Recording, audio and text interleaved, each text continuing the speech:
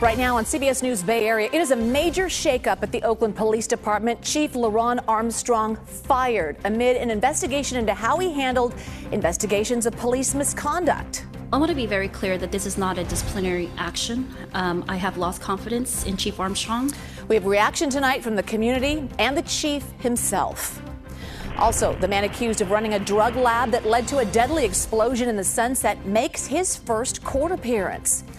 This as we hear from more neighbors who are now coming to the realization that moving forward will be difficult. It's total loss. It's everything like damaged. Everything like really gone. This is CBS News Bay Area with Juliette Goodrich. Good evening. We begin with breaking developments tonight regarding leadership at the Oakland Police Department. After 3 years on the job, LeRonn Armstrong was fired from his position as police chief. Newly elected Mayor Sheng Thao says she no longer has confidence that he will take the department in the direction that supports her vision for the city. Our Andrea Nakano was at the announcement that happened late this afternoon, and she joins us live now with new information. Andrea.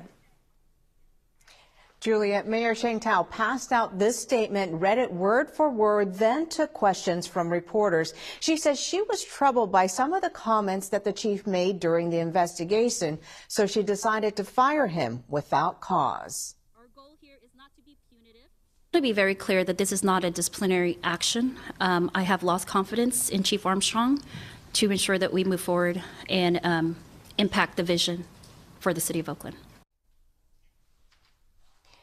Now, the chief was placed on administrative leave on January 19th for how he handled a police misconduct case.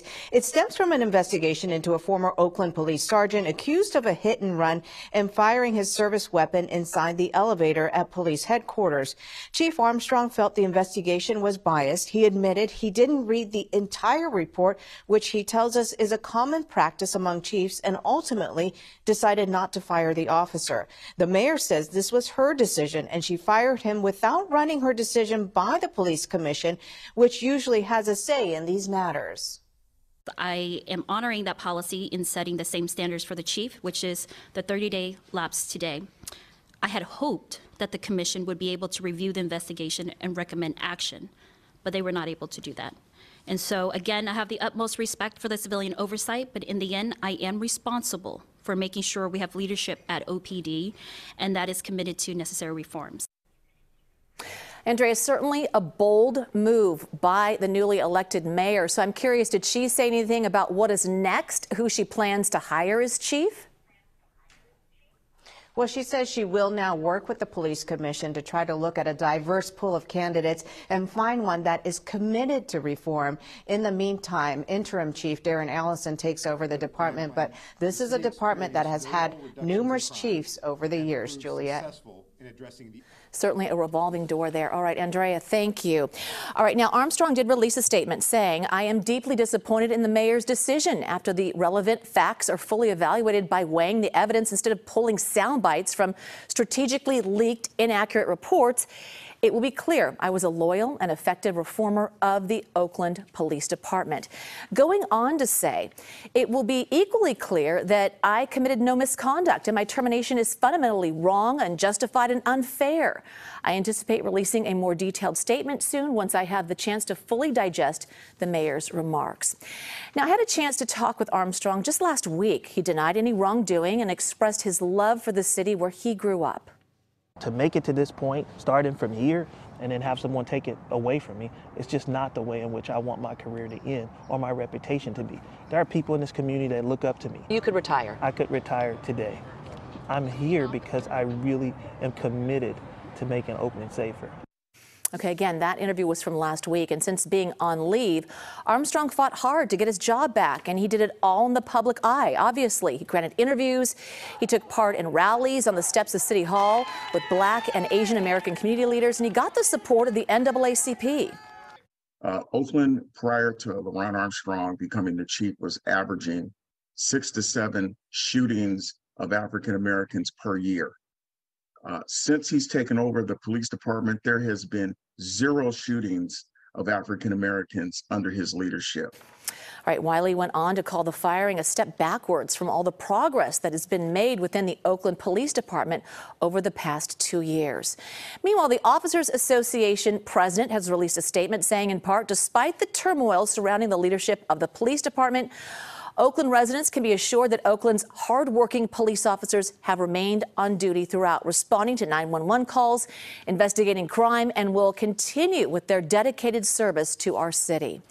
And the Oakland Police Commission is meeting tonight. Now, they were supposed to talk about possible disciplinary actions for the chief, but not that conversation. Now it will be much different, so stay with us. We'll have more reaction on the chief's firing and the future of public safety in the city of Oakland coming up at 11 on the Late News with Sarah Donchie.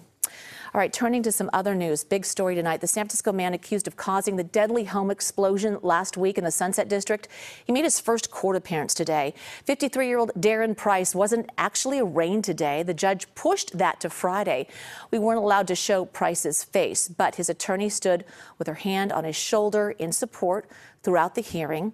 Prosecutors say butane vapors from an illegal drug lab in the home may have interacted with a dryer, causing the blast. The judge also granted the attorney's request to let Price talk to his children while he's in jail. When they are facing what will likely be the most difficult moments of their entire life, at bare minimum, he should be allowed to speak with them. And I think he has an incredible amount of love for them, and he is so concerned about them and their well-being right now. Price is facing a total of 9 felony charges, including involuntary manslaughter, a drug manufacturing charge, and 4 counts of reckless burning. His kids were not home at the time of the blast, but he is facing 2 counts of child endangerment, as well as 1 count of elder abuse. The medical examiner identified the victim as 51-year-old Rita Price, Darren Price's wife. A friend of hers said Price was wheelchair-bound after suffering some sort of stroke or brain aneurysm years ago. She leaves behind 3 children. Her oldest was out of town when the explosion happened. The 2 younger children are staying with a relative now. Now, the blast caused massive damage to neighboring homes, and our Katie Nielsen is in the Sunset with how those residents are hoping to move forward. We're here on 22nd Avenue, the site of that explosion, and just about 45 minutes ago, a closed-door meeting wrapped up. It was only for residents who were impacted, residents much like the Garth family who used to live here in this yellow house. Bits and pieces, really. David Garth was only able to salvage a handful of items from the home he and his family lived in for almost a decade. These were 2 of her favorite books. A few mementos and books from a back bedroom that didn't burn in the aftermath of Thursday morning's explosion. It's total loss. It's everything like damaged. Everything like completely gone. David's wife, Nang, says their 6-year-old daughter's bedroom was on the side of the house closest to the explosion, and now almost everything inside is unrecognizable. Normally I would have been home at that time, but that day things played out differently, and thank goodness we weren't there. His relief turns to frustration as he talks about his former neighbor, Darren Price, who has since been charged with crimes related to the explosion, but has not been convicted. I'm angry at Darren for killing his wife and endangering everybody else, destroying our home and the other neighbor's home over there. Almost a dozen homes were damaged in some way by the blast, which is why San Francisco Supervisor Joel Engardio is hosting a closed-door meeting for impacted residents. We just want to bring all the department heads together to talk to the residents and offer information and potential resources. David and his wife are hoping there's more the city can do to help. He says they don't have renter's insurance, and their only safety net right now is an online fundraising campaign. Most of what survived, which is clothing that was in the back bedrooms, we've been told not to use because it may be contaminated with asbestos or lead from the old house and also from next door, and also the chemicals that Darren was playing with.